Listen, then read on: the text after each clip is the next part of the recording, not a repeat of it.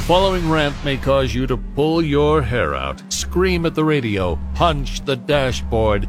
Complaints should be addressed to Loudmouth Yambag at rock107.com. Hey, I'm Rock 107's Prospector, and here's what's got me jacked.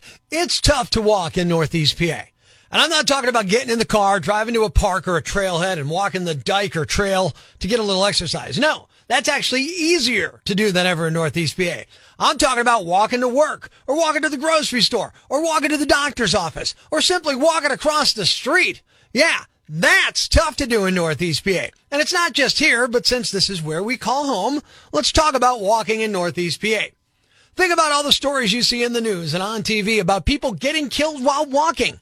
It's astounding. And yeah, some people jump out into traffic from between cars without looking, but just as many drivers speed through city streets like they're pulling out of the tunnel turn at Pocono. So let's not blame each other. Let's think about how we can make it safer.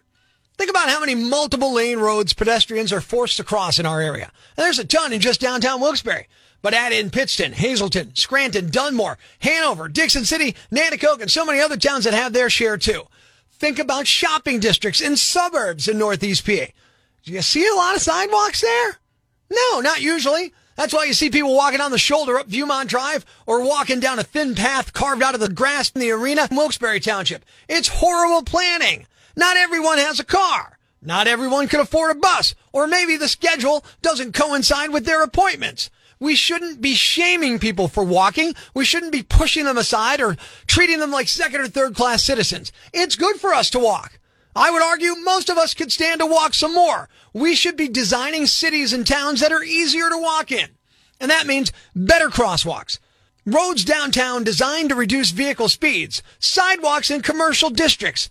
Rid ourselves of that car-first design mentality. Cars are great. I got one. I love it. But they're not the only thing streets are for. We had streets thousands of years before we had cars. We need to stop killing and maiming our citizens and make it easier for them to get around. Mass transit is great, and many people who use it still have to hoof it part of the way to their destination.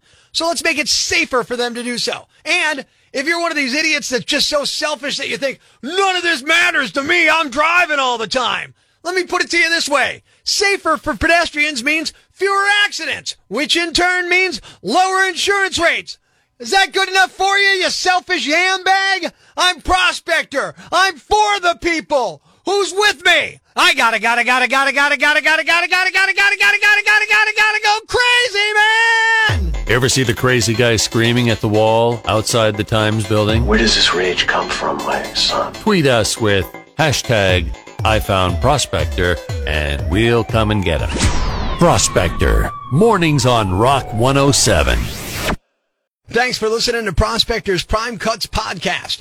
Be sure to catch us live weekdays from 5:30 to 10 a.m. on Rock 107 or online at rock107.com or the Rock 107 app, a free download for your Android or iPhone.